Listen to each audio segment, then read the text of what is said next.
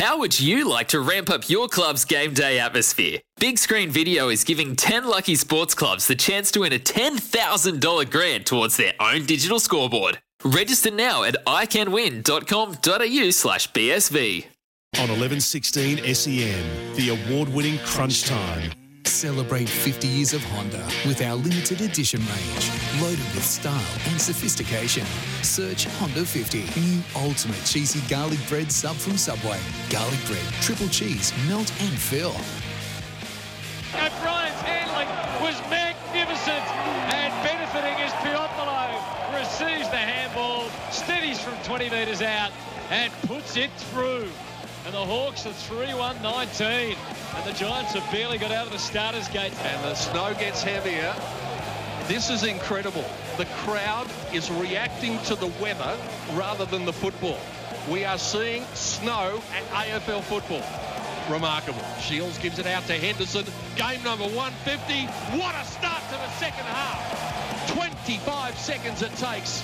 And that's the way to celebrate a milestone game. He loads it up for Luke Bruce. Can't take the mark. He still might kick a goal. He fends off Hayes. The experience and the goal of Luke Bruce. He's put it through. Little Puopolo from the pocket. Sneaky little shot.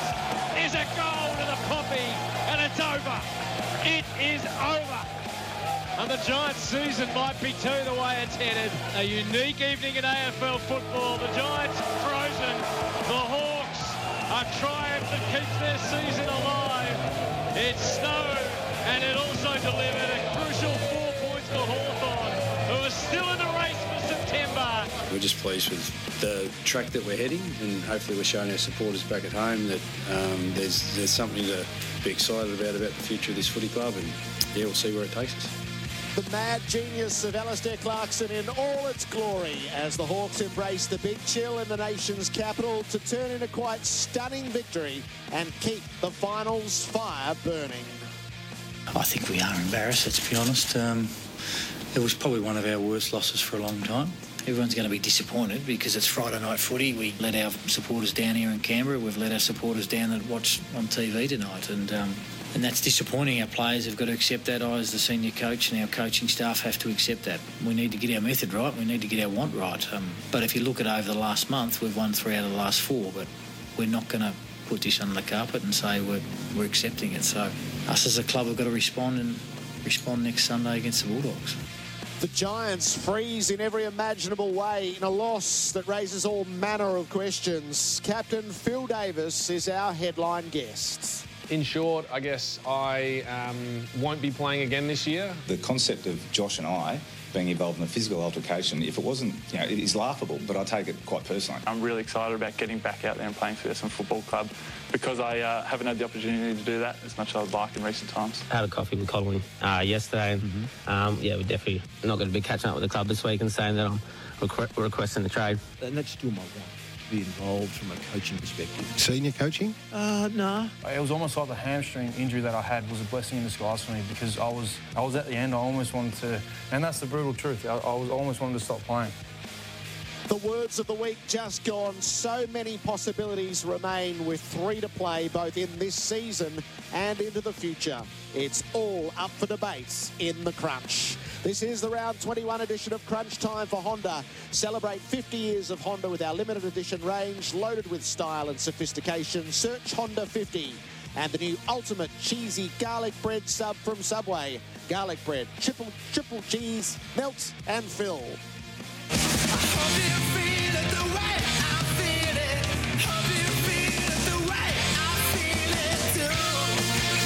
It was an unforgettable night in Canberra. If it had been under 12s, the parents would have come together at the end and it would have been really easy to analyse. One team embraced the absurdity of it all and the other shivered and sulked. For what it's worth, I would have been in the shiver and sulked category. 4 goals only for the Giants and the Hawks. He's quite mad, Alistair Clarkson. He's quite brilliant. Dermot Brereton, good morning. Good morning. How are we going? Yeah, I thought it was extraordinary to see. The whole mood set about getting around your teammates and suggesting, you know what, this is going to be more fun than it will be miserable. And Isaac Smith running around at training close to nude as we've ever seen on a training track. He had a pair of undies and footy boots on, and that's it. And it was 3 degrees. So they made an occasion, a fun outing out of what could have been miserable. And Isaac Smith in the aftermath, when he could barely get the words out, he was so frozen. And he spoke. He'd never had so much fun in a game. He couldn't feel his fingers, and they kept filling it up with English breakfast tea when he came to the bench. It's the most easily analysed game of the year in a peculiar way. David King, hello. Well, I think the story's the loser, to be honest. And this is a game lost between the ears. And we're talking about round 21. You know, the stakes are high now. To be humiliated like that at this stage of the year has alarm bells going off everywhere. How can this be the case, really? I mean, we're laughing at the genius of Clarkson doing that lap, you know, in a pair of shorts just to show the group that it's just the weather. It's just the temperature. Come with me. Come with me. I'm going to do this with you. I'm not going to rug up. You won't see me wearing 6 jackets on the bench. I'm invested with you. And the players loved it. Clearly the players loved it. I mean, he wore shorts and a shirt through the entire game. Admittedly, he did have the buttoned-up shirt right to the top. I reckon he might have had some hand warmers or something down in the shorts pockets. But I think it was the message. It's just the message, isn't it? The genius of as we keep saying, if you want a great coach, get a weirdo. Get a weirdo. Because they think differently. But the story is the loser, Jared. Where to from here? I mean, that's just... And I know they've got a lot of injuries, and it's not an excuse at this stage of the year. You've got to get on with your lot. But they were humiliated. They didn't want to be there. They got embarrassed at the contest. They tend not to adapt, don't they? They weren't tough enough to them. But, I mean, it was purely about adaptation last night. I mean, Hawthorn are not a contested team, but by virtue of what they signalled... This is going to be wet. This is going to be cold. It's going to be miserable. We're going to embrace it. Suggests that I don't think they crossed the ball once. I don't think they tried to cross the ball into the corridor once. It was Jared, I agree with you. It's the most basic, analytical game of football we've seen. They played straight line football and said, let's fight the fight at the other end of the footy where it drops and kick it forward and fight the fight again. There was no analysis needed. And yet the Giants still tried to pinpoint, still tried to go short, still tried to change it. And Hawthorn they're a slow-moving ball team, given the fact that they try and mark the ball uncontested so many times, the Giants, which can work in a lot of circumstances. But when it's desperately wet and cold, it's probably the worst time to attempt it. And Kane Corns rounds out the team today. Kane, welcome. Thank you, Jared. Yeah, I'm a bit with Kingy. I think the big story is the Giants. And we looked at the coaching structure and the situation of the landscape a couple of weeks ago on this show. And I just noted that Leon Cameron is out of contract at the end of 2020. I just wonder if the group will now win a flag under Leon Cameron. They've come so close. Probably we all thought they would get really close and at least to a grand final. I just wonder whether the powers that be at the Giants are now starting to think, you know, is this the guy to take us forward? Now, he's been humiliated, if you like, twice against Alistair Clarkson this year, and you're right, there's been injuries, but there's no way, if you line up the talent of those two sides last night and earlier on in the year, what was it, around 10 or 11, that they should be getting beaten the way that they have against a very good coach. So I think there should be some question marks just about Leon, and we love Leon and all of that, and he's a great guy, and we get that. But the actual coaching now has been shown up twice this year against, you know, the greatest ever. So let's deep dive on the Giants, and we'll do the Hawks after the break. Are there losses that you don't get back from late in a season? So 5 goals they kicked against Hawthorn at the MCG earlier in the year, and 4 goals last night. Didn't kick a goal after the 22-minute mark of the second quarter. Every way you frame it up, it's a disaster. And there were a couple of warning signs around last night when Himmelberg and Finlayson were out, and then Hopper was out as well. This is a well-worn path for the Giants. Late in a season, badly beaten up, cop this sort of loss. They'll finish the weekend at worse than 6, so they haven't lost their position entirely. Do you get back from a loss like this late? I think you can. I think it is rectifiable, but Hawthorn have handed the rest of the AFL who are going to play in the finals the blueprint of how to beat them. a team wants to move the ball slowly until a launch area, just forward to the centre, they average 96 uncontested marks per game. Hawthorn in the first half were in front and had the lowest uncontested mark of all time since we've been taking. They had 9 uncontested marks at half time. 9. How can you say you're getting your share of footy if you've had 9 uncontested marks? It was just hoik it down the line. And the mindset was, it's not about personnel, it's about effort. And I don't know if the Giants realise that.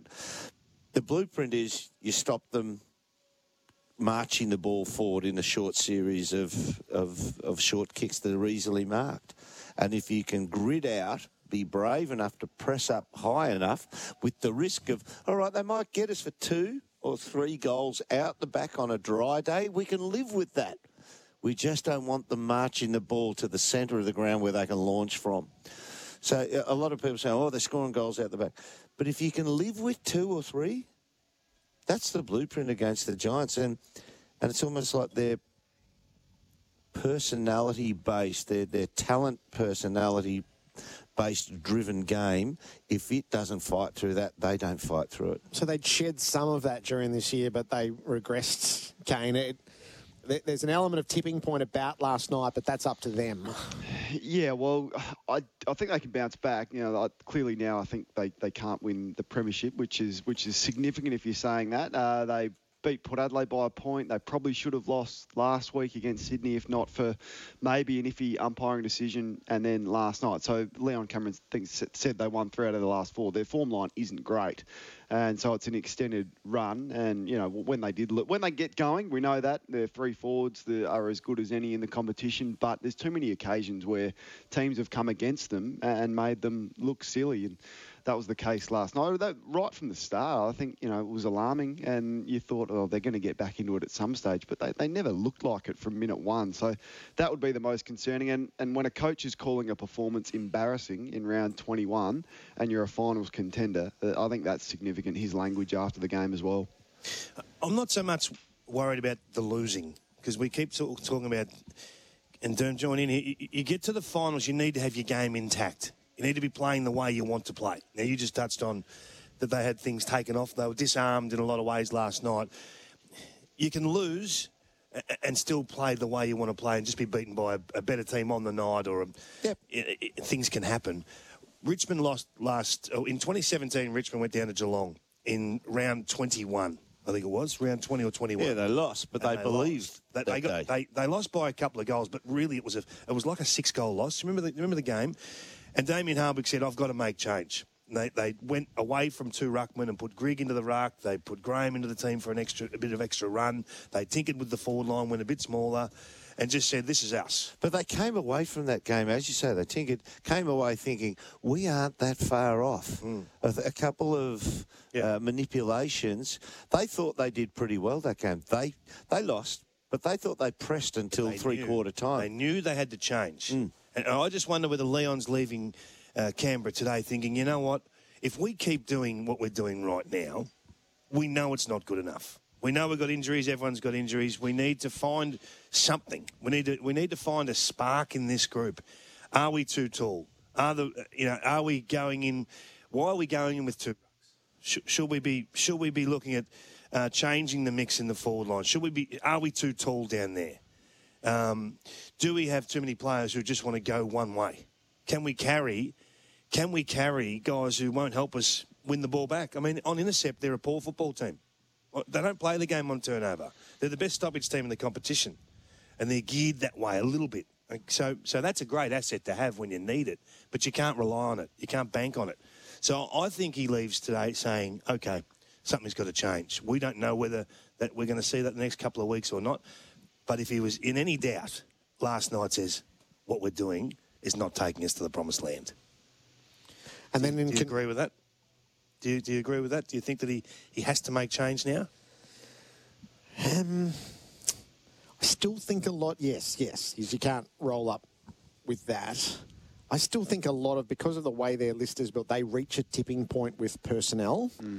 And I reckon we see it twice a season. You go, they got too many out here. and it's probably in the depth of the list. The problem they got with the depth as well, Jared, not to cut you off, but the young kids they're bringing in, they've missed football as well. So that's a bad mix. You know, you bring in guys that have had 3 weeks at the reserves level, which is clearly an inferior. It's such an inferior competition. It's almost like a glorified training session, really. So they're playing 3 games and then being rushed back into AFL level, and they're not there yet. Some of these guys, so it's not the perfect preparation for the guys coming in. We all see the names and where they were drafted and think, oh, he should be able to come in and be a star to them. They are stars, but they're not getting a great run at it either. So I feel for Leon with that. You mentioned personnel. When you go through last night, Himmelberg's a very good player. Jeremy Finlayson can kick goals. He's beautifully skilled. Himmelberg hurt. In those conditions, I can't see Jeremy Finlayson doing much damage at all.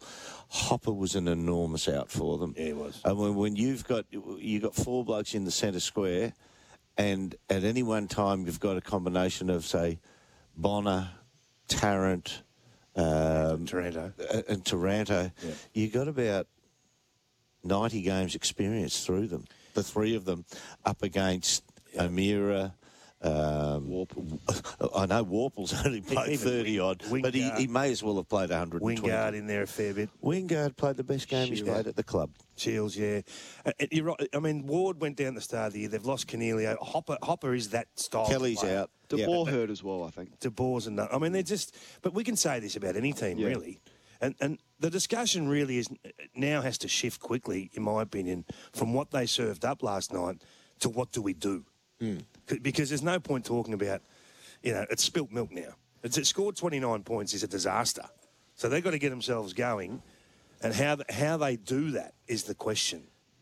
Cornsey, they need to find a way to improve without the football.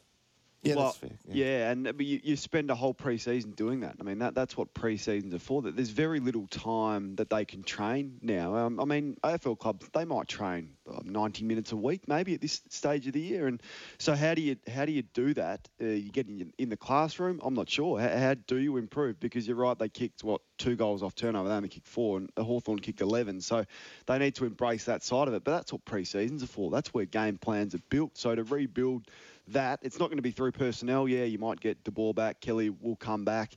Cornelio's not coming back. Ward's not coming back. So what do? Does he sit them down in the classroom and drill really down hard and really mark these guys hard? He has to on what they are doing off the ball, because, as you said, they're not going to be able to rely on stoppage to win them a flag. It just won't happen. So this is where the genuine art of coaching comes in. And does he have anyone that he can that can mentor him as to what to do now? Because it's not going to be done on the training track. Phil Davis will join us shortly, and we'll talk about the Stephen Cornelio scenario before the program is done as well. After the break, the Hawthorn side of the equation.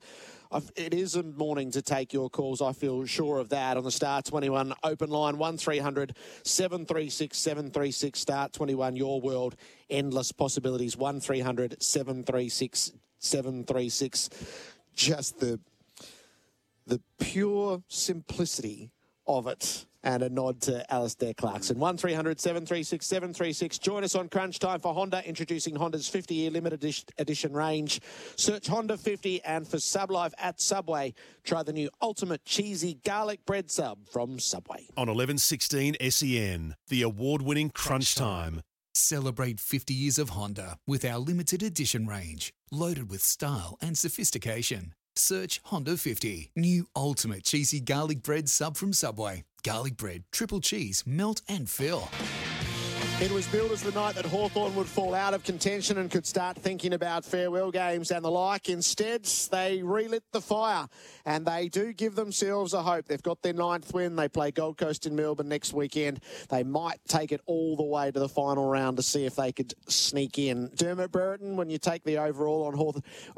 So it was a night in isolation. Was there any forecasting in it? Or was that just a night to demonstrate still the connection that a coach has with his player group? I think the latter. I think I'm kind of hoping you're talking now that you're bringing finals into the equation. I'm kind of hoping Port get there. I think they're the only team that in week one of final series could create an upset from 8th position. The other aspirants for the 8th position, Adelaide, Hawthorn, Port Adelaide, we mentioned, Western Doggies and Fremantle, maybe Western Bulldogs if they can get there. But I think Port are probably the logical ones to suggest that could make a problem for somebody else. But it was a night where I looked at it, some of the, I had all this talk and all this banter about the age of the list. And I actually thought the older blokes performed remarkably well and showed that there's still life in them, not just so life in the old dog, but who knows? We've seen the increasing ages of footballers reaching milestones over the last few decades. Every decade that we arrive into, a new one, we get more and more players playing longer in their career. Perhaps 32 is the new 29. I don't know, but it could be that way. So Isaac Smith's run last night he looked like a 23-year-old. It was extraordinary. Yeah. So, Kane, does it reframe any of last week's conversation, or, as I say, is last night an isolated event? Probably isolated. I think it will give Clarko some clout if he wants to go to the trade period, probably, which he probably will do, we think, and he doesn't want to bottom out, so you can understand that. But he will probably go to the board and say, well, look, this is the way we performed.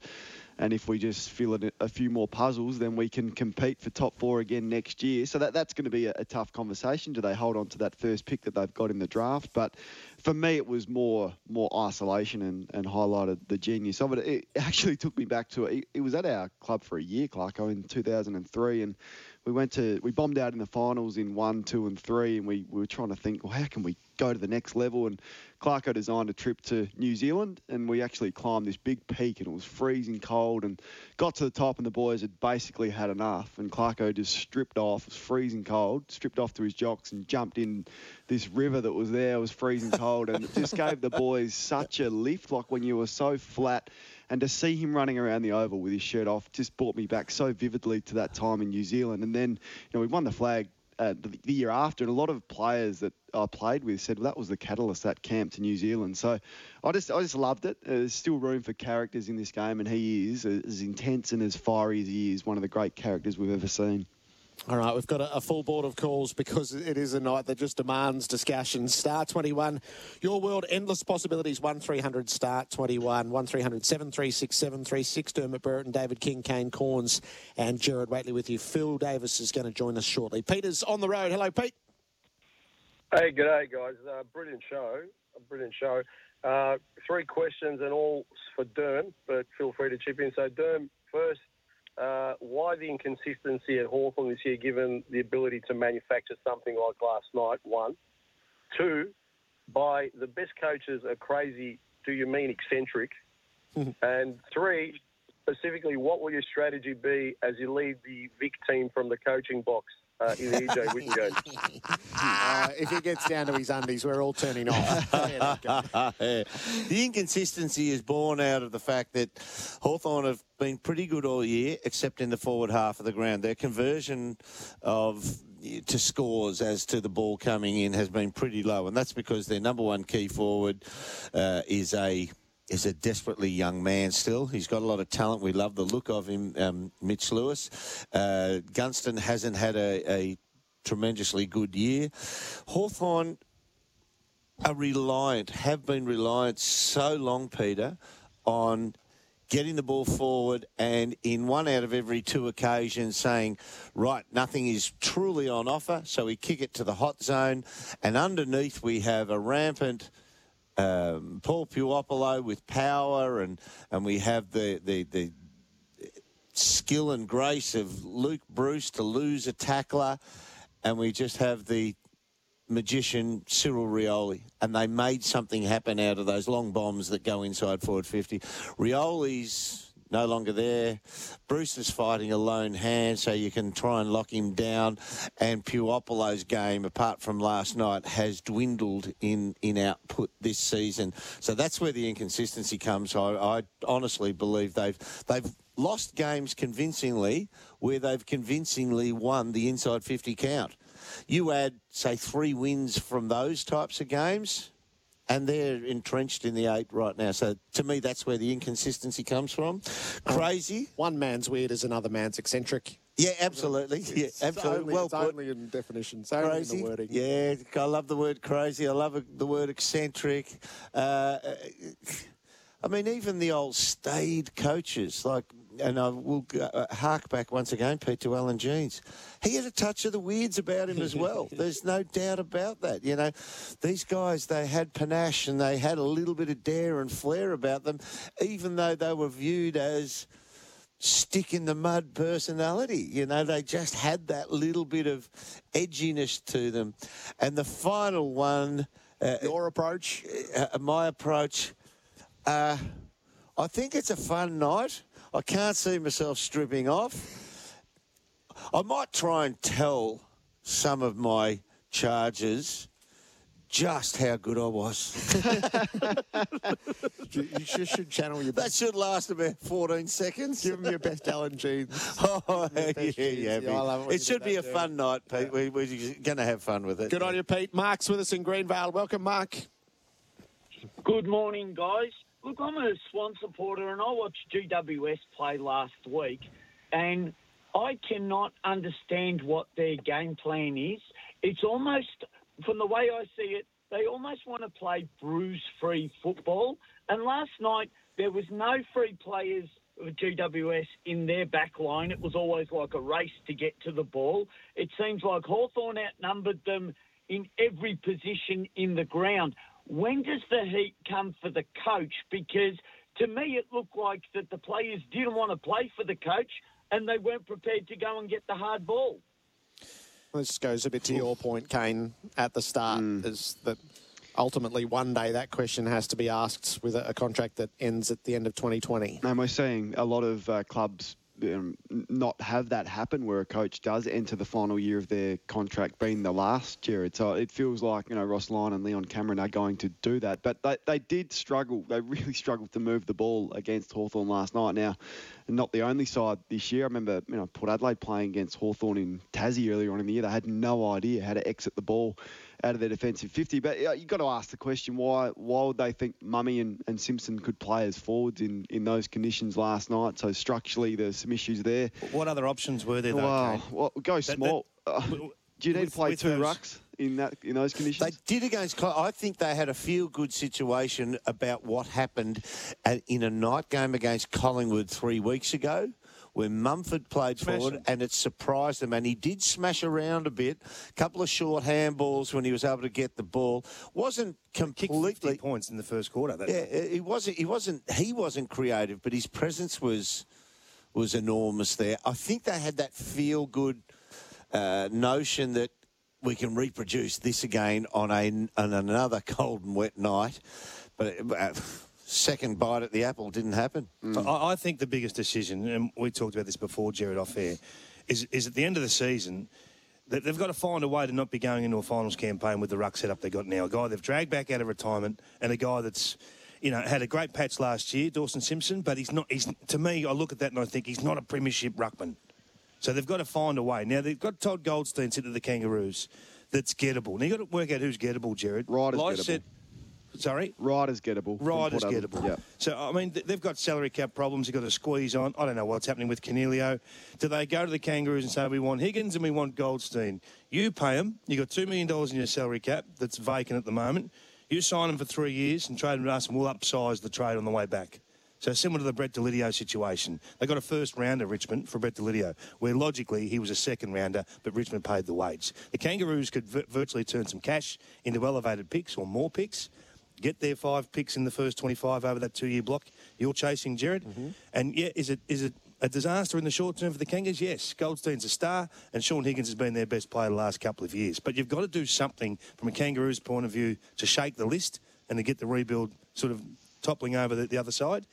And GWS cannot sit on their hands and expect this group to just get it done next year. Do you think Shane and Dawson Simpson will both be playing for GWS next year? Well, maybe. Yeah, potentially, yes. I mean, That was the plan at the start of this year, wasn't it? I would have thought their that they plan. brought Shane back to For 1 play year. in a premiership. Just for 1 year. I reckon he retired because he was sore. And I reckon he's been able to come good. And I reckon he's thrown all his eggs in the one basket and said, I will battle my way through this season. I'm sore but I'm going to get through there because I reckon we can win a premiership. But picks are not a problem for them. They've got heaps of draft picks and good quality picks. If Canelio goes, they get another couple of first-rounders coming in.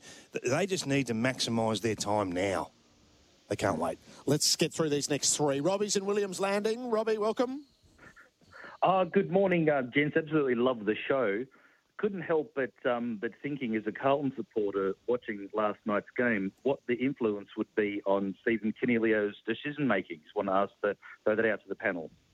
That's a part of his question is, are we on the brink of winning a flag, I suppose? There's a judgment call in there. I think too quickly in the media, we blame the coach and we say they can and can't win the flag. I mean, those two things to me, you might be right. You might be right. You might be proven right. The discussion about who's winning the flag right now, to me, is crazy. 6 good weeks and you win it. 6 good weeks and you win it. Jared, 4 good weeks the Dogs won it. They hadn't started their good run. No, they got smacked by Freo last round of the year. So let's not write teams off just yet. Let's just work out where they need to improve and what's failing. Mick's in the Blue Mountains. Hello, Mick. Good morning. Thanks for taking my call, guys. Listen, just in relation to GWS last night, one of the things I thought, I'm wondering if Brett Delidio is not going to become the big story out of this, because I know that Cameron said that he expects him to play, but I thought it was ludicrous of them to play him in those conditions when he has a history of soft tissue injuries in such cold conditions. And, of course, he comes off with a calf injury. And I wonder if it's the last we've seen of him. Just wanted your thoughts on it. Any soft tissue injury for Brett's a big deal. Yes. He got back, so round 20 last year, he got a soft tissue. Came back quickly, didn't he? Yeah. So that would be the just the pause on rushing to the end with him. He didn't look, put it this way, at this stage of his career, if it was something that was significant, you could see him on the bench and you'd even see a coach coming to him and put his hand on his shoulder. You'd see teammates, responding to him. It looked like he was the type of player that went, is there a feeling in that calf? Is it? No? Yeah. You know what? Let's take the cautious approach. But to your point, Mick, about, hey, we just can't afford to play him. So you're suggesting they should have withdrawn him on the day of the match because of his history? It's cold. Yeah, I don't know you can do that, especially with a team that is so was desperately young last night. All right, let's get Scott in Torquay. Welcome, Scott. G'day, boys. How you going? Good, Scott. Just watched the game as a neutral last night, and this question's probably pertinent, especially with you got Phil Davis coming up, because he seemed to be on the end of them all. Was there hands in the back or in the marking contest? Is that just gone out the window? I know there was one time there he just stopped and shrugged his shoulders at the umpire. Didn't know what was going on. They seem to be getting pushed out way too early. Have no chance anymore. Well, you are allowed to put they changed the interpretation, didn't they? It's gone from no hands in the back at all to being able to sort of rest your hands on there. I didn't see too many last night that were an issue, but Gonzi, it's a guess. The ball goes in and you see hands in the back. You see a player move forward. How far do they have to move forward to be in what do you call it?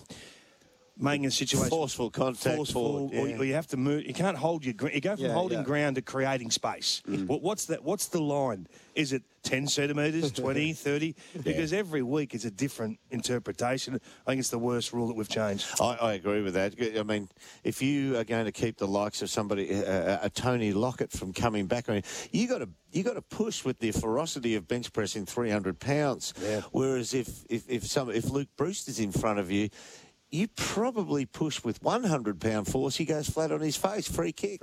So it's dependent on the personnel in front of you, and I don't think it's a great rule change. There's no clarity in it. Dustin Martin's been ruled out of tomorrow's match against Carlton with soreness. Jack Ross is going to take his place in the side. We'll continue through the topics of this weekend, and Phil Davis, the co-captain of the Giants, is going to join us shortly. This is Russell Barwicks from Unibet. Get footy fill-ups every week at unibet.com.au. Russ, welcome. Thank you, Jared, and good day to everyone listening. Russ. And it's a big day all round for the Unibet team because we've got plenty of footy on both NRL, AFL and the rugby later tonight. But first up, let's have a look at the Melbourne-Collingwood game.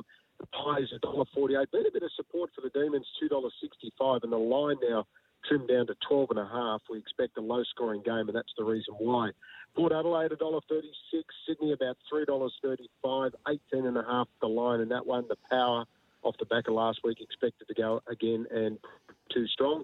Brisbane, well, they're $1.05 into $1.04. I don't know how that happens or how much it takes, but 56.5 is the line, and you can write your own tickets about the Gold Coast Suns. Essendon $2.20, the Western Bulldogs off the map, $1.68 after it was $1.90 each of two earlier in the week. And the last game today, $1.32. The Cats and the Kangas, $3.35, 20.5 is the line there. Now, on the rugby union, Australia, any old price, $5 to beat the All Blacks in Perth, $1.17. The New Zealanders, 12.5 to start there. And there's plenty of EPL and NRL as well. And, Jared, the racing starts to hot up with Elise making her appearance a bit later on today. Specials online are in abundance. There's 25 of them for today, plus bonus bets on races 1 through 4 at Flemington and 1 through 3 at Rose Hill. Unibet.com.au is the website. Download the app, gamble responsibly, and rug up this afternoon. That's for sure. Good on you, Russ. Get legendary tips on At Odds with Junior Fletch and Hammer. Watch the latest episode at unibet.com.au. More of Crunch Time with Dermot Burton, David King and Kane Corns after the break for Honda and for Subway. On 1116 SEN, the award-winning Crunch Time. Celebrate 50 years of Honda with our limited edition range, loaded with style and sophistication. Search Honda 50. New ultimate cheesy garlic bread sub from Subway. Garlic bread, triple cheese, melt and fill. Yeah, we want to win this game of football and we want to execute our football, but we have a couple of weeks to work out what is going to be best for us to prepare for the rest of our campaign. So we have a few different ideas on what that looks like, but we've got to explore that. We've got to chase it. We're not just going to sit back and think that things are going to fall into place. So we need to be proactive to find a balance that may even be better than the one that we've had in the past. So that was Nathan Buckley yesterday. It's true for Collingwood, but it's actually a theme for all comers from here, Kingy, with 3 to play in the home and away. I loved hearing that. I think when a coach says, you know what, we're going to explore a few things, we're not sure whether that's going to take us to the promised land, but, gee, we're going to find out, and then we're going to go after it. We're going to chase it. Great audio. I thought yesterday when I heard that, that's what you want your coach saying. That excites the group, I reckon, Derm. I mean, I know they've got a lot of players out, and he can talk about that, but you never hear Nathan reflecting like that. It's okay, this is where we're going, this is the vision. We were here last year and we had the same situation with the injury list. We got to, with 2 minutes to go in the grand final, it's theirs, So I just think the way he's handled the conversation is terrific. That's a great message. I think when you look at the way Collingwood play, has he played well? No, in Mason Cox. But to win a game, you've got to outscore the opposition. That's stupidity in obvious. Yeah. Write that down. But it's so obvious it's stupid. But the cornerstone of the way they score, I really believe that Mason Cox is not the absolute every bit of it, but he's like the cornerstone of it. The game. Do you reckon? Oh, mate, they can't run in a goal, if they can't get a goal through talent, they need Mason Cox somewhere inside the forward 50, at least bringing the ball front and centre. I couldn't disagree more. Yeah. Well, I think, and we saw a snippet of it last week with Steele Sidebottom going to half forward and having 26 touches, because he works full length of the ground anyway. But at half forward, he finds himself making those split-second decisions. Do I get forward here and actually have those walk-in goals you're talking about? He had one last week. But are you going to win a game with enough of those?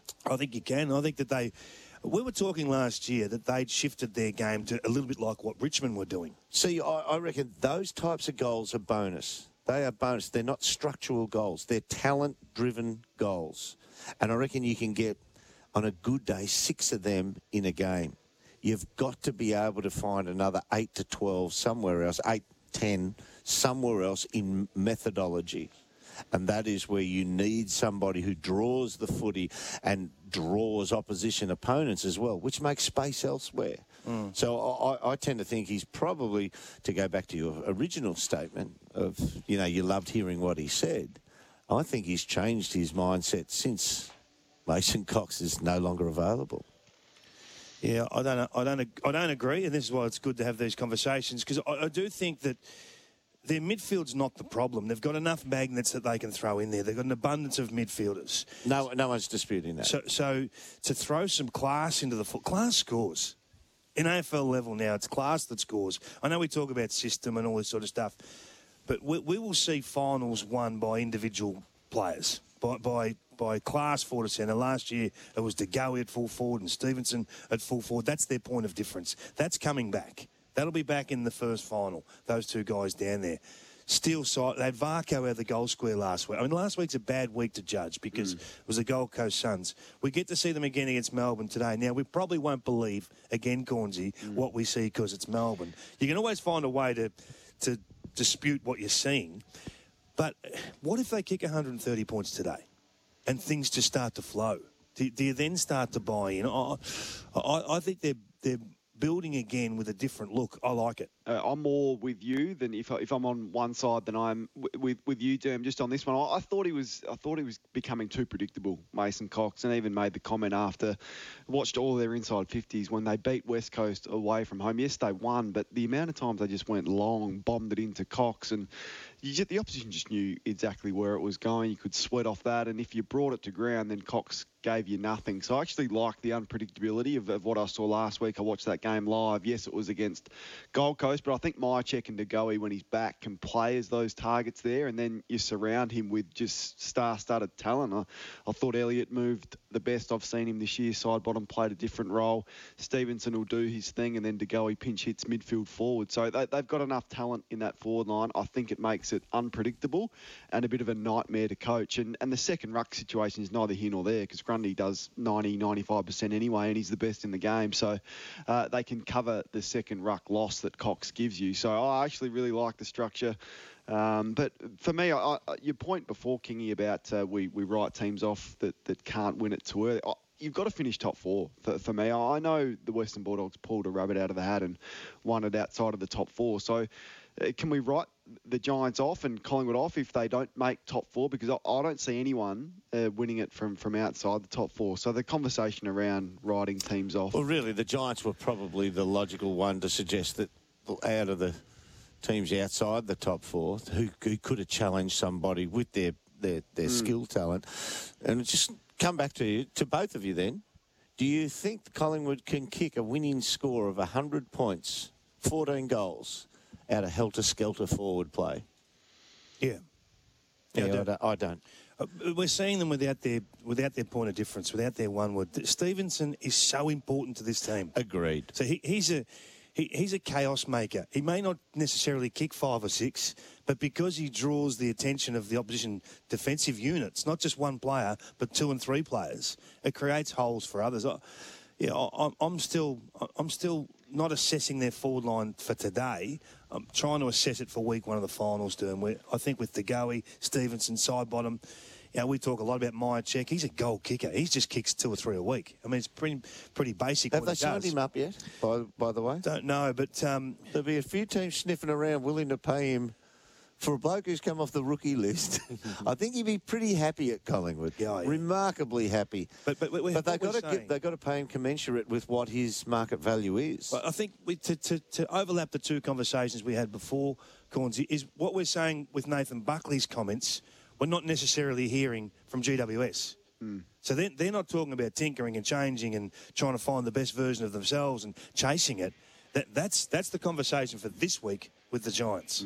And recent history has examples that you can be chasing it at this time of year rather than tuning it, which is probably where it differs from years gone by, from what had happened previously. Eagles lost 3 in a row at round 15 last year. Everyone said they're gone.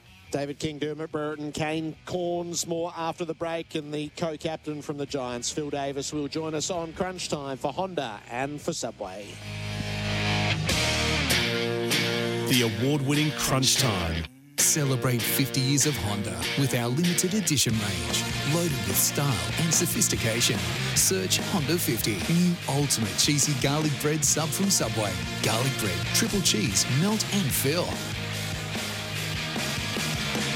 Round 21 started. It's in the snow in Canberra. The Hawks beat the Giants by 56 points, a result that has broad ramifications.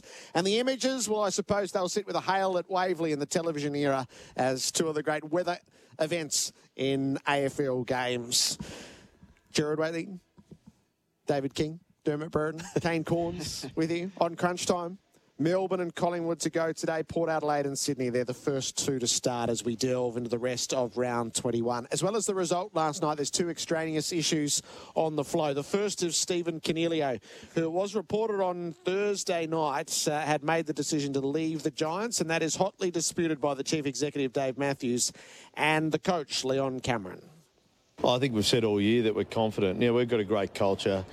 He's been at the club since day one. He's an important part of the club. We absolutely respect the fact that he's taking some time over his decision, but you know, our view is that no decision's been made. So I see the speculation as everyone else does, but in the end, you know, Stephen's a considered person and he's a valuable player, and we think that he'll still stay at the club. I'd love he would have signed 6 months ago, but as I said all along, I haven't seen anything different. I know that media speculation's probably ramped it up over the last 24 hours, 48 hours, but a really good chat to Stephen 2 days ago, and from my point of view, unless I'm blinded, I haven't seen anything different. Would I like him to sign right now? Absolutely. I'm not going to lie about that, but I think the club's handling it as well as we possibly can under the circumstances. I mean, if it takes another 2 weeks or 3 weeks, and that's the way it's going to be. Callan Waters, a close friend, told us on AFL Nation last night he can't see any reason why he would leave. So Leon talks of the circumstances. They are a tough circumstance to handle as a club when you feel all the indications are that he's staying, but there's no contract on paper at the end of round 21 for you. That seems unusual, exactly the way you've placed those words there. But having known Stephen and been around him, he is an absolute A-grade citizen. Even if he wasn't a good footballer, you'd want him at your club for his ability to foster culture, look after young players, and just be a wonderful citizen around your club.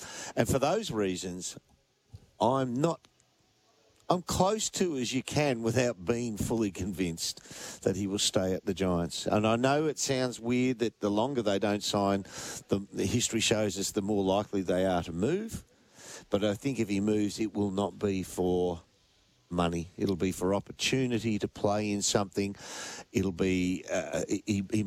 don't discount the fact, I don't know how they're going salary cap-wise, but he's a wonderful young man, and I've met his parents, they're wonderful people.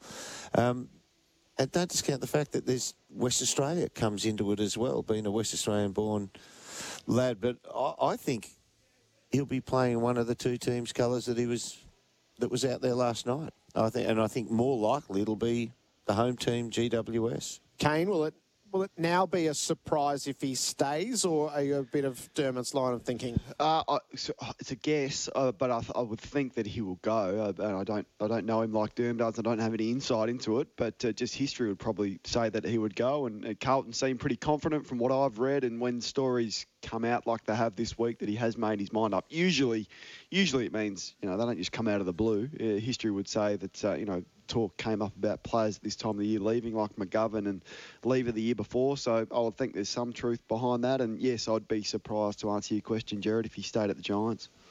Let the lies begin, Gerard. Let the lies begin. This is what I hate about our system. I mean, why can the NRL handle it so well? When players decide to leave, they can sign contracts and they get on with it.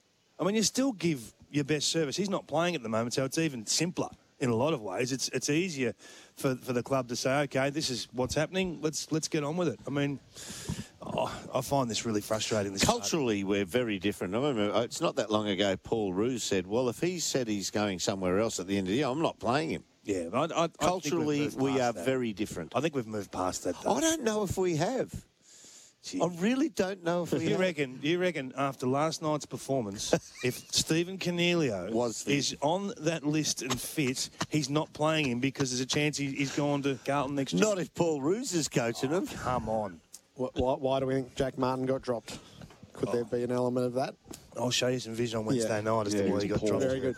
All right, we'll come to Ruffy's farewell game, which has been such a topic of discussion as well. We'll get to that on Crunch Time for Honda and for Subway soon as well. But the co-captain of the Giants, a headline guest today, has been good enough to join us after a miserable night. Phil Davis, welcome to Crunch Time. Hi, Jared. Hi, guys. Thanks for having me. How low a moment was last night for you, Phil, in all that you've experienced? Yeah, it was obviously, in recent history, it was up there for one of our most poor performances, for a multitude of reasons. But, yeah, it was disappointing. In so many facets. I said, where does it sit? I saw a few comments about the worst performance ever, but probably not that low. There were some pretty dark days earlier, but in terms of significance in the present moment, yeah, it was a very poor performance. What was the core of it? Why did you think it happened? Was this an under-12 game where one group committed to the absurdity of what was going on and the other shivered and sulked through the night? No, I must admit, out of all the theories I've heard from the game, that's probably the one I disagree with the most, because I just think, from our point of view, the weather, apart from, altering, how we wanted to move the ball, etc., didn't seem like a deterrent factor.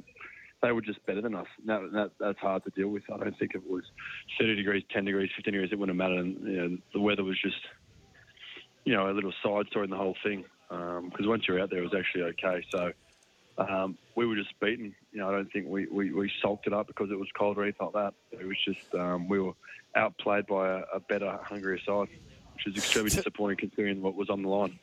Phil Durham here. How you going, mate? Hey, Durham. Did you get your game plan wrong, or did you play your game style incorrectly in the first quarter that set you on a bad path? Yeah, it was sort of strange. The sort of first 15 minutes when it was dry, we probably played as if it was really wet, and they probably moved the ball quite cleanly and took some really good contested marks out of the footy. And then, we were probably playing wet weather footy before it even came, to be honest. While they were probably a little bit more expansive and chopped us through, and then we sort of clawed our way back in once the weather came. But the most disappointing for me all night was the start of the first quarter, start of the second, and start of the third quarter.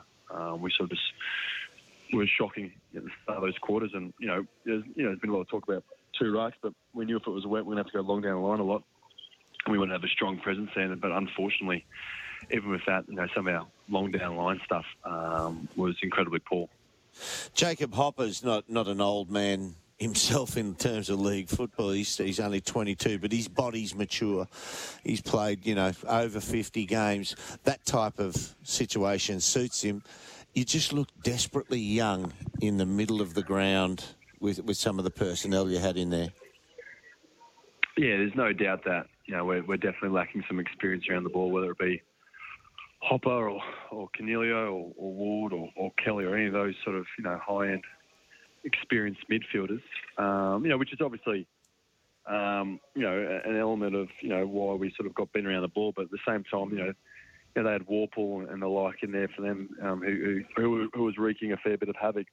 We would have loved to have Jacob there last night as well as the others. But at the same time, we're getting some, opportunities in young players, which is about the only positive you can take out of it at the moment. It's great to see Jai Caldwell get his debut. I thought his first quarter in particular was extremely promising, and he's going to be a great player. But with how we play, having that many young players with Haitley in there as well and Bonner, we probably like a bit more of experience around them. However, we still thought we had the cattle on the park to have more of a significant impact in the game. You made mention that perhaps people on the outside have made more of it.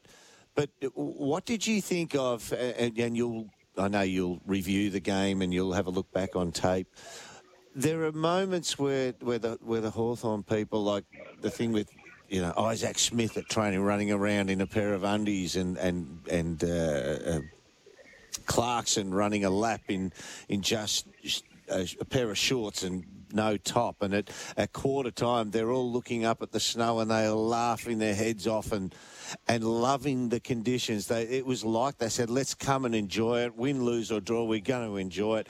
When you're on the opposite side and you see something, do you feel there's a swell against you, or is it just, hey, that's how it unfolded?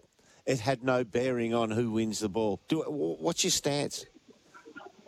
Oh, there's no doubt that there was, from my point of view, I thought that, they were obviously trying to, flip the script on the conditions and try to turn it into a positive. And, obviously it definitely, they played the conditions better than us. But I just feel as though, from my point of view, and, it's hard, but I just felt as though, both sides were aware of the conditions and you just had to deal with it. And, they decided to deal with it in a way that was, humorous and embracing and, going the other way. Obviously, we don't want to be in your underwear for too long in those kind of -2 degree temperatures. But, I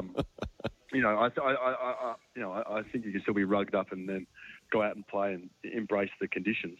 So I definitely get the element of, hey, let's, play it so far the other way, just, to, almost laugh off the conditions to, try to embrace it. But we were aware, we once we knew that the forecast was in, we didn't really speak about the weather. We understood that it was going to be cold, but then it was about, hey, what's the wind doing? What's the rain doing? How's that going to affect our game plan, etc. But we got out hunted. Maybe their way is better, but, we felt as though, our mindset to the conditions was strong and prepared for battle. And unfortunately, they outfought us and outbeat us up around the ball a bit. That being the case, Phil, if we are to go down that path for a sec, is this a sort of loss where you as a leader need to call the group in and say, hey, we need to have a chat about this. It's time for a powwow here. Let's sit down and work out why we've scored 29 points in a game to a team that's not really in the contention for the premiership this season. I know they're a quality side, Hawthorn, and they can do this to teams. They can make good teams look very ordinary on occasion, but you guys should be in that next bracket of teams now. I mean, we're talking about this team arriving at some stage. We thought it was 2019. Do you feel like this is the sort of performance where you need to have a group session together and thrash out what's going wrong? Yeah, King, I think it's, I think we'll hit this head on. There's no doubt about that, especially Monday. There are some things that you can accept, and there are other things that you can't accept. And I think a lot of what happened last night is unacceptable. And, we'll make sure that that's reviewed very, very heavily, as you say. What sort of things what sort of things do you talk about specifically? I mean, what's unacceptable to you? I mean, we'll have our assessments from outside. But what sort of things, when you speak like that, what are you talking about specifically? Oh, there's a few things. There's no doubt, there are times on the weekend where we just got outnumbered around the ball. And generally that is either A, structure, or B, effort. And with how we was trying to play, I think a lot of that will come back to effort. And, we'll get specific clips where we don't think we worked hard enough in comparison to our opposition. And that'll be pretty firm. And then there'll be a bit probably more around, let's make sure people are playing their roles properly and to how we want them to play to make a good cohesive unit. The times when we allowed them to have 3 players out the back, 3 or 2 or 3 or whatever it was, something's falling down there and people aren't doing what they need to do. And, goals out the back from the back line's point of view as well. These things here, people are making mistakes, and that's not acceptable because we've got to be more consistent in that area. And then the final one for me is, you got to win the contest. We knew that, if we were going to have any chance to beat Hawthorn, you got to win the contested ball and you got to win clearances. And, unfortunately, we lost contested ball by I think about 15-ish, I think, last night. And that comes down to Will and Hunt. And then, we'll see clips where, Hawthorn players may have had greater will. And there's no doubt we had times. You look at Toby Green and, the performance he put up last night, 20-odd contested possessions. So that, from his point of view, leading the front in the midfield. Yeah, but that's got to be infectious. That's got to go through the group. And, we'll look at examples of players that did, and then also times when we didn't. We say we've got to be better than that. Phil, you left Adelaide on August the 2nd, 2011, before the season was done. We've been discussing that mentality in AFL football a little bit. Would you support Stephen Coniglio doing the same? I probably have more of a view on if you've made your mind up, you don't necessarily have to proclaim it publicly, but I think we're in a position now where you can tell administration and keep it in-house that way, if that makes sense. So I feel like just with how the competition is now and how much sometimes it can just be a race to get in a position to get players, knowing where your list will be earlier is an advantage. And there's no doubt from my point of view, having all that information as early as possible is good. And if Stephen went to Wayne Campbell or any player went to Wayne Campbell and said, hey, I don't think I'll be here next year, then you can start planning. And I think that's better for us. I think playing it out in public provides a whole myriad of issues that, are best to be avoided, especially. I don't think we're quite at the position where people are telling, their fans, etc., they're not going to be there next year, can cause some issues that I don't think we're quite ready for. What was that like for you going through that? It's 8 years ago now, but it was dealt with poorly from the Adelaide Footy Club, I thought. Yeah, it was a challenge because my year was over. I think from Stephen's point of view, he's still hoping to get back for our finals campaign. But I must admit, I didn't really enjoy it. I sort of, you've got a contract, you want to see out your time there, and especially being injured, you want to rehab and do all that. But I sort of knew the way. I was actually fortunate that the year before Bock left, and he got a certain amount of treatment too. That meant that I sort of knew what was coming my way. But I think with how the landscape is now, you're contracted, and there's more player movement now than there was when I left. But I think we're mature enough now that if you were to tell them that you're still trying to win football games and be in the best position possible, so there's an element of understanding there, and you still got to do the best by the players and the club. And if that means you're staying around and playing, then that's the best way to do it. And the flow-down effect is interesting at your footy club, Jonathan Patton, his future, but also Tomlinson. The fact that Stephen is stringing this out, can that affect other negotiations for players that you want to keep? Oh, I think there's no doubt that, when we believe we're a good side. When good sides, you've got a lot of good players and who take up, significant amounts of salary cap space, and you're always going to be tight right on the limit.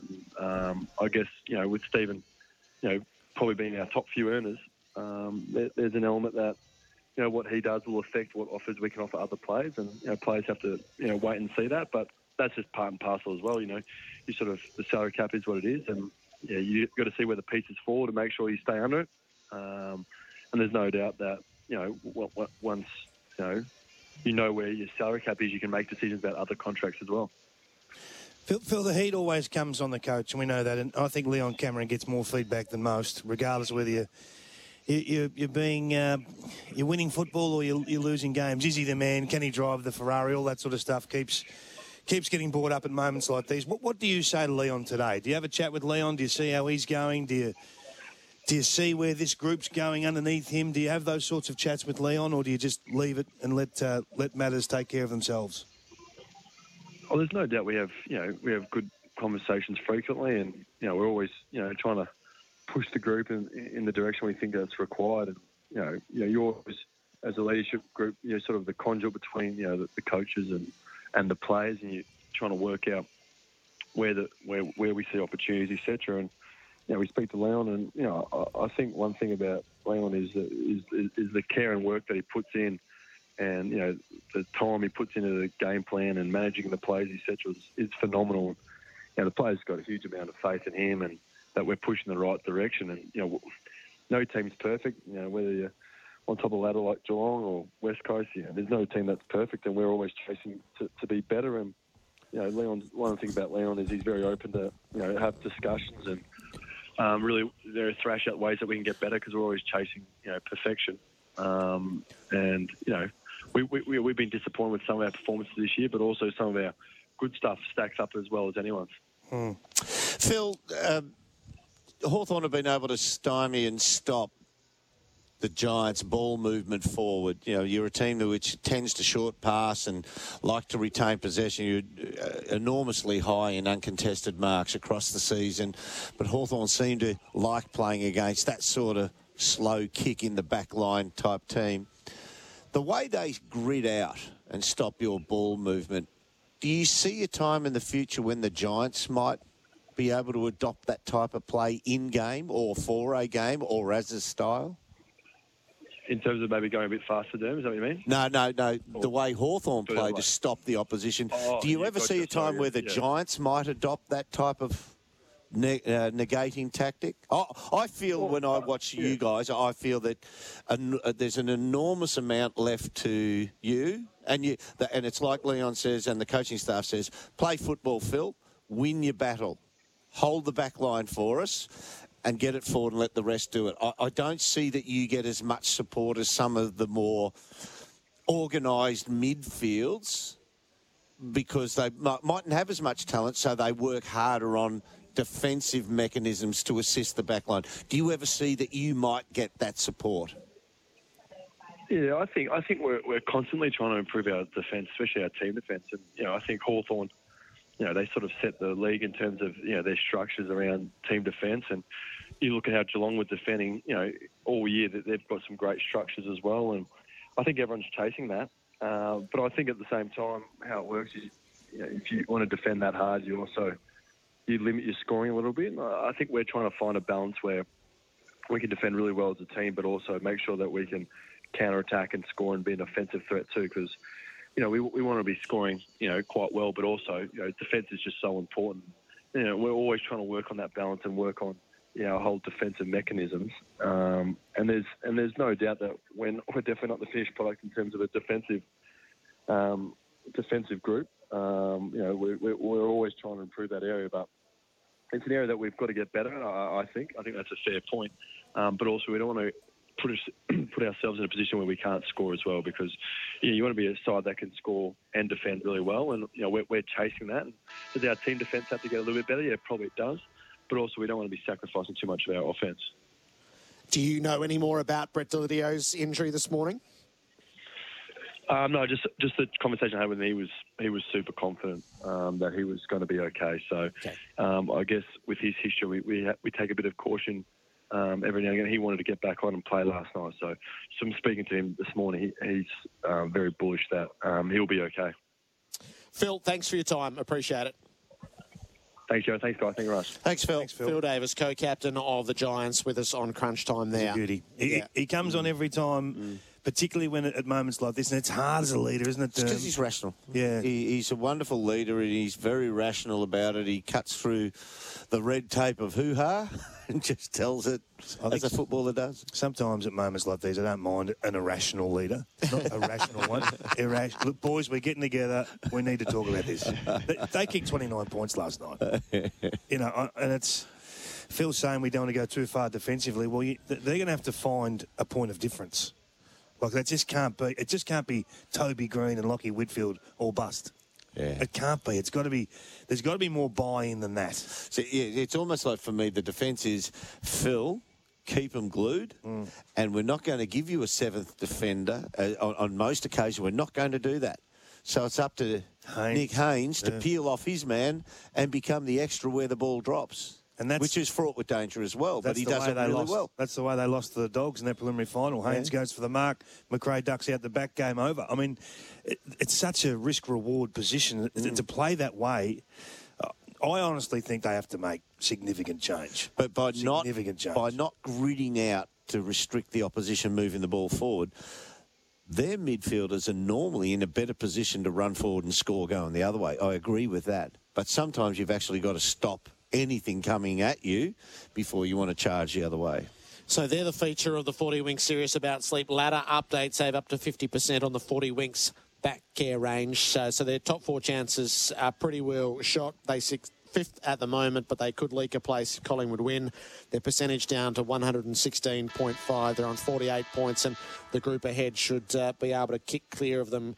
The Pies, with the win today over Melbourne, go ahead of the Giants if that is what happens. Hawthorn moved from 12th to 10th after last night's victory, gaining almost 4%. Bed Match takes the confusion out of buying a bed only at 40 winks. So let's not rehash the conversation. Let's just go, does this complicate Jared Ruffhead next Sunday against the Suns? Yes. Yeah. So you think that now won't happen? I think that's it. You know what? I don't like saying it. I would love to see the romance of it come back, but I think it does. And I think the person who would probably be best adjusted to it is Jared Ruffhead. What do you think, Kingy? I don't think it matters. Put him in a car, spin him around the venue a couple of times. You know, the fans will come. If you said the fans, we would love to have given him a game, but we're going to do a lap of honour, and we want everyone to come down. We want you to support the guys. They're playing great football. So that's the 2 hours after this. But in the meantime, just come down and just give this man the send-off that he deserves. I think the Hawk fans, they've been blessed the last. I hope Box Hill are playing in the morning. Well, give him the day off for Box Hill. You know, I mean, there's sometimes you've got to let the fans embrace the club again, and they've had a great period. Yeah, but the game itself looks much more complicated now with Hawthorn's win last night. All right, the crunch, all the issues from the week, from trades to rumours to what comes in this round of footy, that is all ahead. Kingy, enjoy the afternoon. Go Pies. Crunch time for Honda and for Subway. The award-winning Crunch Time. Celebrate 50 years of Honda with our limited edition range, loaded with style and sophistication. Search Honda 50, new ultimate cheesy garlic bread sub from Subway. Garlic bread, triple cheese, melt and fill. Hawthorn sent the Rabbits racing at the start of round 21 in the snow in Canberra last night. 56-point winners over the Giants at the MCG. It's been raining intermittently. It's a cold afternoon in Melbourne. It's properly August as Melbourne and Collingwood go at it. When the fixture was released, it would have had deciding the top 4, maybe the top 2 written all over it. It's not that as they come together. Jared, I learned something from you. Most times we have chance encounter and at work. Set the Rabbits racing. Yeah. Where does that saying come from? Is that from Irish coursing? Maybe. There's conversations running in all sorts of directions. Not too many people would know what coursing is, but you clearly do. Set the Rabbits racing. Port Adelaide and Sydney in the middle of today. The twilight is in Queensland, the Q Clash, the Lions and the Suns. And then tonight, Essendon and the Bulldogs probably have as much running at it as any. And then Geelong and North Melbourne. And I don't think we'll finish crunch time without discussing the Cats and their place in the scheme of things. Jared Waitley, Kane Corns, Dermot Brereton for you in the crunch. And we'll see how many of the issues of the week that we can get through in the next half hour. Kane, maybe the first one for you. It was a week defined by the crossover of 2 internet rumours into mainstream media. This is vexed. So Eddie Maguire on his radio show thought that the AFL should investigate where the Collingwood gambling rumours started. Nathan Buckley had the line, "This is the moment where I deny it," and you write about the denial as the way in, and that was shrewd in its own right. Don Pyke was so affronted by his internet rumour of the physical confrontation with Josh Jenkins that we got the most robust version of Pyke that we have seen so far. How vexed an issue is it for we in the media as to what crosses over from the dark corners of the internet into the mainstream discussion? Well, it's a really good point, and it's an interesting time because I've seen both of the clips or the paragraphs that these rumours started on. I've been sent both of them, as probably hundreds of people in the media have, and I reckon there's people out there thinking, what rumour can I start? And they'll be getting joy out of doing this. I mean, the Jenkins one started on Reddit. Now, I've never even heard of Reddit. I know I'm maybe showing my age a little bit there, but for that to then make its way into mainstream media, I know there was a highly regarded website that ran it in Adelaide, and then a radio station spoke about it. Once you start doing that and reporting on rumours, then it's very dangerous territory to come down. And then I had a couple of people convinced this Collingwood one was legit, and that it was going to be true. So. It's a dangerous time, and I think you'll be very careful to report on this. But it's a big issue, and there's some ordinary people out there looking to get their kicks out of starting some of these things. I really felt for Don Pyke, probably above all others. And Josh Jenkins, I think, as well, because not only did he lose his place in the side for the second time this year, which for any footballer is really difficult, particularly towards the business end, then to have the fact that he's cleaned out his locker, he's not returning and all of that, and a fight with the coach. He's dealt with that, and then he's dealt with a report that went to air from Caroline Wilson on Monday night that Mark Rasciuto is not happy with him and he's lost his place in the side because he's leaking information to the media, which I would think as a player is one of the worst allegations that you can be labelled with, to be giving inside classified information to the media. So he's dealt with the triple banger, really, Josh Jenkins. So I felt for him, and you're right, I felt for Don Pike as well. And I thought he spoke really well yesterday, Don Pike, and he cleared it up pretty nicely.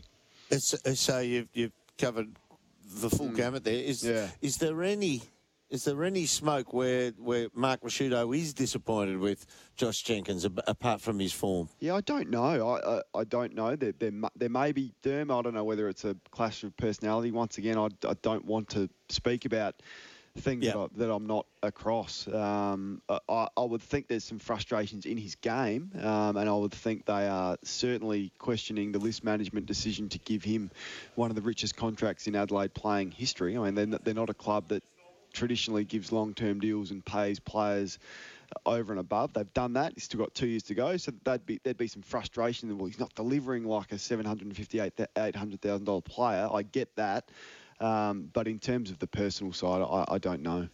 And you've also got to take into account that Josh does work in the media, and he's not the only footballer to do so. So he has to speak about the game, and through that there will become, he will divulge various things along the way. But I wouldn't have thought that I've heard him talk about fisticuffs and the likes with the coach. He comes in with us in SA once a week, and he's very good at it too. He's terrific, and that's why we get him, because he does cut through the usual cliches. And he did say there's been. I asked him the question: have they said to you they're disappointed with you giving information to the media? He said no. They've pulled me up a couple of times saying that I've gone too far in terms of some things that I've said. I think the example he gave was a comment he made about Patrick Dangerfield not winning a flag. I'm paraphrasing here in the 2017 season. They pulled me up in that. But in terms of giving inside information, no one's ever mentioned that to me. And he said he hasn't bothered to speak to Mark Rasciuto about it. It's a new world, though, isn't it? I mean, some of the things that you're meant to be absolutely batfink with your steel wings and just shield off against comments that come towards you through media platforms in the internet. I mean, it is a new world where criticism is just rampant and vulgar and nasty, and general criticism as well. That, I mean, even if it's polite criticism, you kind of have to digest it and stomach it and absorb it and move on and question whether it's true, whether you want to rectify it.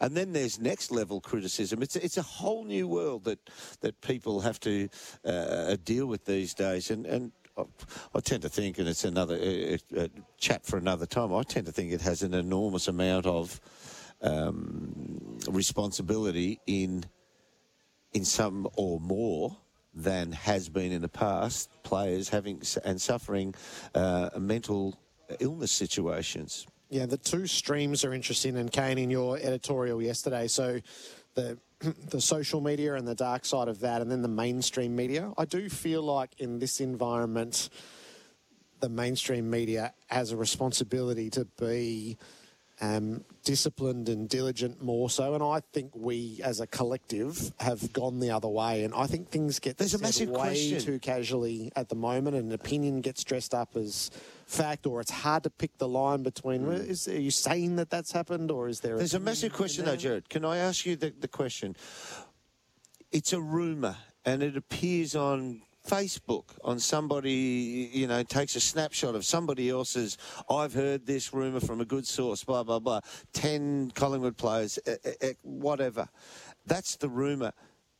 When does that have to be addressed by the club to say, no, it's fiction. It is complete and utter fiction. And clearly Eddie got to the point where through how that went like a brush fire, that he felt he had to. And Jenkins I did the understand same. that. Because some would say you don't ever address it. Yeah, but this has gone so far, Kane, that I totally understand why you get to the point of going, hey, even though the downside of that is it legitimises the conversation, we have to say this is not happening. Yeah, and Jenkins did the same as well. He said, I didn't want to address it. He said, but I had family and friends ringing me, convinced that I'd had a punch-up with Don Pike. So that's when he put a picture up at his locker, I think it was on Monday, just on Twitter, and said, all good here, I'm just working hard to get a kick, with a picture of him smiling and the thumbs up, which I thought was the right thing to do. I thought that strategy was good, and it sort of takes all the oxygen out of it. But it is hard on when to address it and when not to, for sure. In Main Street, because I know highly, highly educated men, captains of industry, and their query on any type of scuttlebutt is, if it's not true, there is no need to address it. Yeah. Yet we as an industry get to a point where we go, whoa, this is so out of control, even though it's not true, we need to address it. Yeah, and the denial's a really hard line to walk. Yeah. Because if you don't deny the next thing, so once you get into the pattern of, hey, that has to be denied, and you don't deny the next thing, then where there's I don't envy the participants this one. And those 2 live case studies during the week have been really difficult, I think, for everyone to deal with. And then the other scenario over in South Australia, so you had a good ding-dong with the Players Association, and that emanates from Ollie Wines. Ollie Wines is not he's playing in the Sandful this week, Kane, so what began as a story about water skiing still seems to have ripples all the way through to 3 to go. It's fascinating, this one. So I'm at Adelaide Oval now. The rain is just starting to come down, so the conditions probably similar to what you're experiencing at the MCG. And Ollie Wines, the captain of the club, is an emergency. And so he's coming back from injury, so he's fit. It's not a soft tissue injury to him. It's a thumb. So in terms of his conditioning, he's good to go. And Ken Hinkley said he's fit to go. No issues. I'm confident he could play and be fit to play. But they've elected to leave the skipper of the club out, who's always been a first up selection right from the minute he walked in the door. He played every game in his first season. Ollie Wines, it's been a really challenging year for him, to the point now where they're selecting a player by the name of Cam Sutcliffe, who they picked up in the mid-season trade period over the captain of the club, who's fit to go. So this is a massive call from Ken Hinkley, who's stuck firm with the 22 that got it done against Essendon last week. But you've got the captain of the club fit to go, and he's sitting in the stands today on a wet Adelaide day where you would think would suit him perfectly. So yeah, I'm fascinated by this, and hopefully it pays off for Ken. But it's a big call. He's used Sutcliffe as a run with role several times, hasn't he? Yeah, not last week though. He more just played a bit of wing, bit of half forward, and was good. I would think he'd set him for Shields. Yeah, he's the line breaker that, even when he's not kicking it well, his explosive pace away from the contest has really separated Essendon from other teams. No, that was last week. So I got Sydney today, and maybe it's. It's. I don't know. Maybe it's a Heaney or a Kennedy. But once again, you're picking Wines or you're picking Sutcliffe. So, it's just an interesting one. He's always been Ken's favourite, Ollie Wines, to the point where, no, I'm going to send you back through the Sandful. And, it's been a disaster for him, Jared, since when he did get injured. He's only played the 9 games this year and has had a couple of injuries. But it's a big call from Ken, and hopefully it pays off for him. Here at the MCG, the teams are unchanged. Collingwood and Melbourne this afternoon. Some of the D's out warming up at the moment. She's nice and chilly in August. After the break, we'll see how many of the rapid-fire topics we can get through from the week with Dermot Brereton and Kane Corns. It's crunch time for Honda and for Subway. On 11:16 SEN, the award-winning Crunch Time. Celebrate 50 years of Honda with our limited edition range, loaded with style and sophistication. Search Honda 50. New ultimate cheesy garlic bread sub from Subway. Garlic bread, triple cheese, melt and fill. No shortage of topics from the weekend footy as we look towards round 21 as well. Kane Corns and Dermot Brereton with you on Crunch Time. Dermot, Robbo's framed a really intriguing piece today around Patrick Dangerfield, and it deals with the tyranny of premierships in greatness. Now, you and Kane have both won premierships, and you have so many you could probably spare a few for those who missed out. Is it essential in the makeup of greatness that there be premiership success? It's usual. Yeah, it's usual. So when we don't see it in somebody's CV at the end of their career who we regard as a great, it's unusual to see it not there. And then what happens is people say, well, were you part of the reason it wasn't there? Which seems ludicrous to suggest somebody can be a great and hasn't given their team a better chance of winning one. I don't think it detracts from the player, but it's definitely an enormous... It's what everyone plays for. So it is an enormous feather in the cap to say that you were part of and created one. I see players I know that we regard as great players, and even though I don't downgrade their gift to the game of what they provided, I look at them and feel not sorry, but I feel for them that they don't know what it's like. Jerry, to know what it is like just to be there at the final siren, Kane. I was just going to butt in. We've had the conversation about Ollie Wines just breaking now. Ollie Wines is in for Port Adelaide, replacing Zach Butters. So, sorry, I'm fascinated by your conversation there, but I just thought we'd get to that quickly. Yeah, so Kane, you know when you speak to people who are very, very good players and have almost got there but didn't, failed on the last day, you feel for them that they don't know what it is like to actually play in a grand final. I do. Premiership. My most favourite game I played in and was the 2004 prelim, and I think we won by 6 points. But when the siren went, I was standing right next to Robert Harvey, and I think if not for a bounce of the ball, Robert Harvey, one of the players that I looked up to, could have been a premiership player, and he toiled over 380 games as a superstar and never got there. So I feel luck more than anything. Dan, when you win 5, it's not luck, but the bounce of a ball can go either way and determine the fate of a player, which shouldn't be. So I don't look at Robert Harvey and think, anything less of him because he hasn't won a flag. So I can get the obsession with it from Dangerfield and from the players that haven't been there, and I've heard Nick Revolt speak about it, but I don't look at them any differently. Are you tangibly more fulfilled, Kane, for having won it than if you hadn't won it?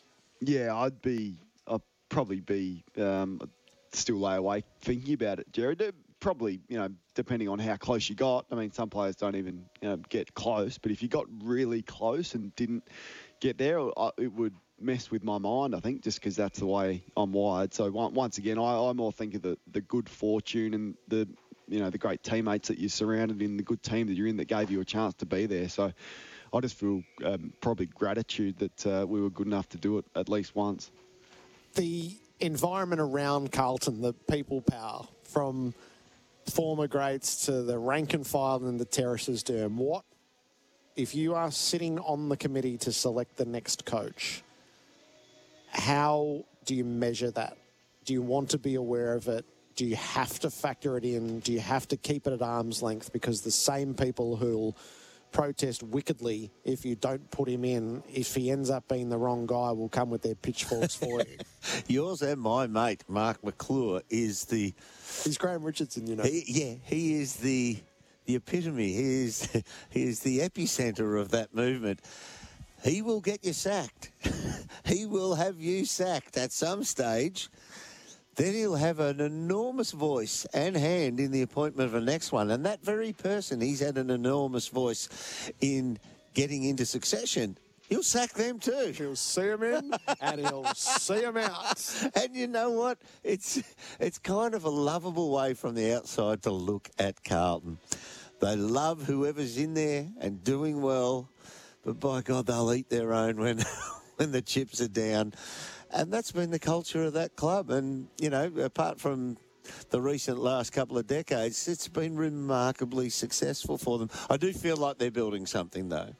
Now, the people power led by Sellers and the likes on David Teague right now. He's moved himself into a position, providing he doesn't have 3 abysmal failures in the last 3 rounds. He's moved himself to a position that the only person or persons who can be appointed ahead of him now have to have coached league football already at the top level and have to have had some success and I can't see anyone that fits the bill. So if they don't appoint him, they're going to have to answer some and field some fairly heavy questions from the likes of our good friend Boxhead McClure. It's outstanding. I'm deeply fascinated with it. Like the prospect of them winning tomorrow afternoon, and I know it's unlikely, although Dustin Martin is out, but I'm intoxicated by the idea of one of these last 3 games. I always want to be here to I want to get the feel for the Of everyone I know, you've probably had the biggest shift, because you and I sat together on 360 last year and you said, I don't see it. I don't see it. And they had to sack the coach, and they did. That's a big pivot in their plan, isn't it? I saw the players, the personnel, and thought it's going to be a long grind. I didn't think it would turn this quickly if they did move the coach on. But the players are there, and they will only add to them again this year. It could be like a Trump rally here tomorrow if things go their way. So who's glorious the and protesters? bonkers. You have to have some really out there protesters. Good fun, I reckon. Kane, on the Richmond side of things, so Alex Rance makes the selfless decision, the good of the many over the good of the few. Once that settles, is that a positive for the group?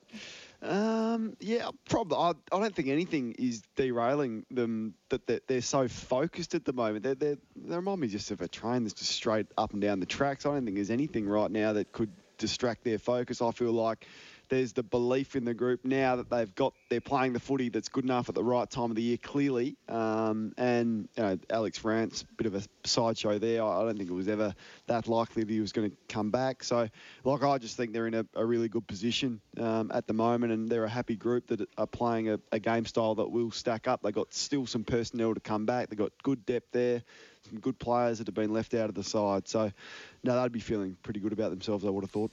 Tonight's game at Marvel Essendon and the Bulldogs, which has so much riding on it, it's sold out apart from standing room, so you'll need to get there early to grab one of those spaces. Who do you think, the Dogs or the Dons? With so many out, the Dons. Yeah, I actually thought that the Bulldogs played all right last week. They got knocked over in the end, but I thought they were, for most of the time, a pretty good unit. So against a depleted Essendon, no surprise to hear me tipping against the dirty, rotten Bombers. But they have been magnificent in the last 4, 5, 6 weeks, Essendon. But they might just be running out of soldiers. Kane? Yeah, similar to me. Bulldogs got a couple out as well. Libba and Caleb Daniels, some structurally some big outs for them. But six is too many, probably. And that they've won and they've been on the right side, the Bombers. But last week was a bit alarming for me. The ruck situation is the point where some concerns there. And I think the Dogs will be good enough. So if you are heading to these games this weekend, grab the AFL Record. Still just $5 thanks to Karcher, the official 2019 partner of the AFL Record. There's a great setup going through the best of the decade in there. Everything from stories to teams to games. So you can while away the time waiting for the opening siren, reminiscing over what you've seen at the footy over the past decades. Derm, Kane, thanks. Enjoy your afternoon of footy. You too, Jared. See you, Derm. And the same to all of you. So that's crunch time for Honda and for Subway in round 21. Want to witness the world's biggest football game? Head to iCanWin.com.au, predict Australia's score with a crystal ball, and it could be you and a friend at the FIFA World Cup Qatar 2022 semi-finals, all thanks to McDonald's. Maccas, together and loving it. TNCs apply.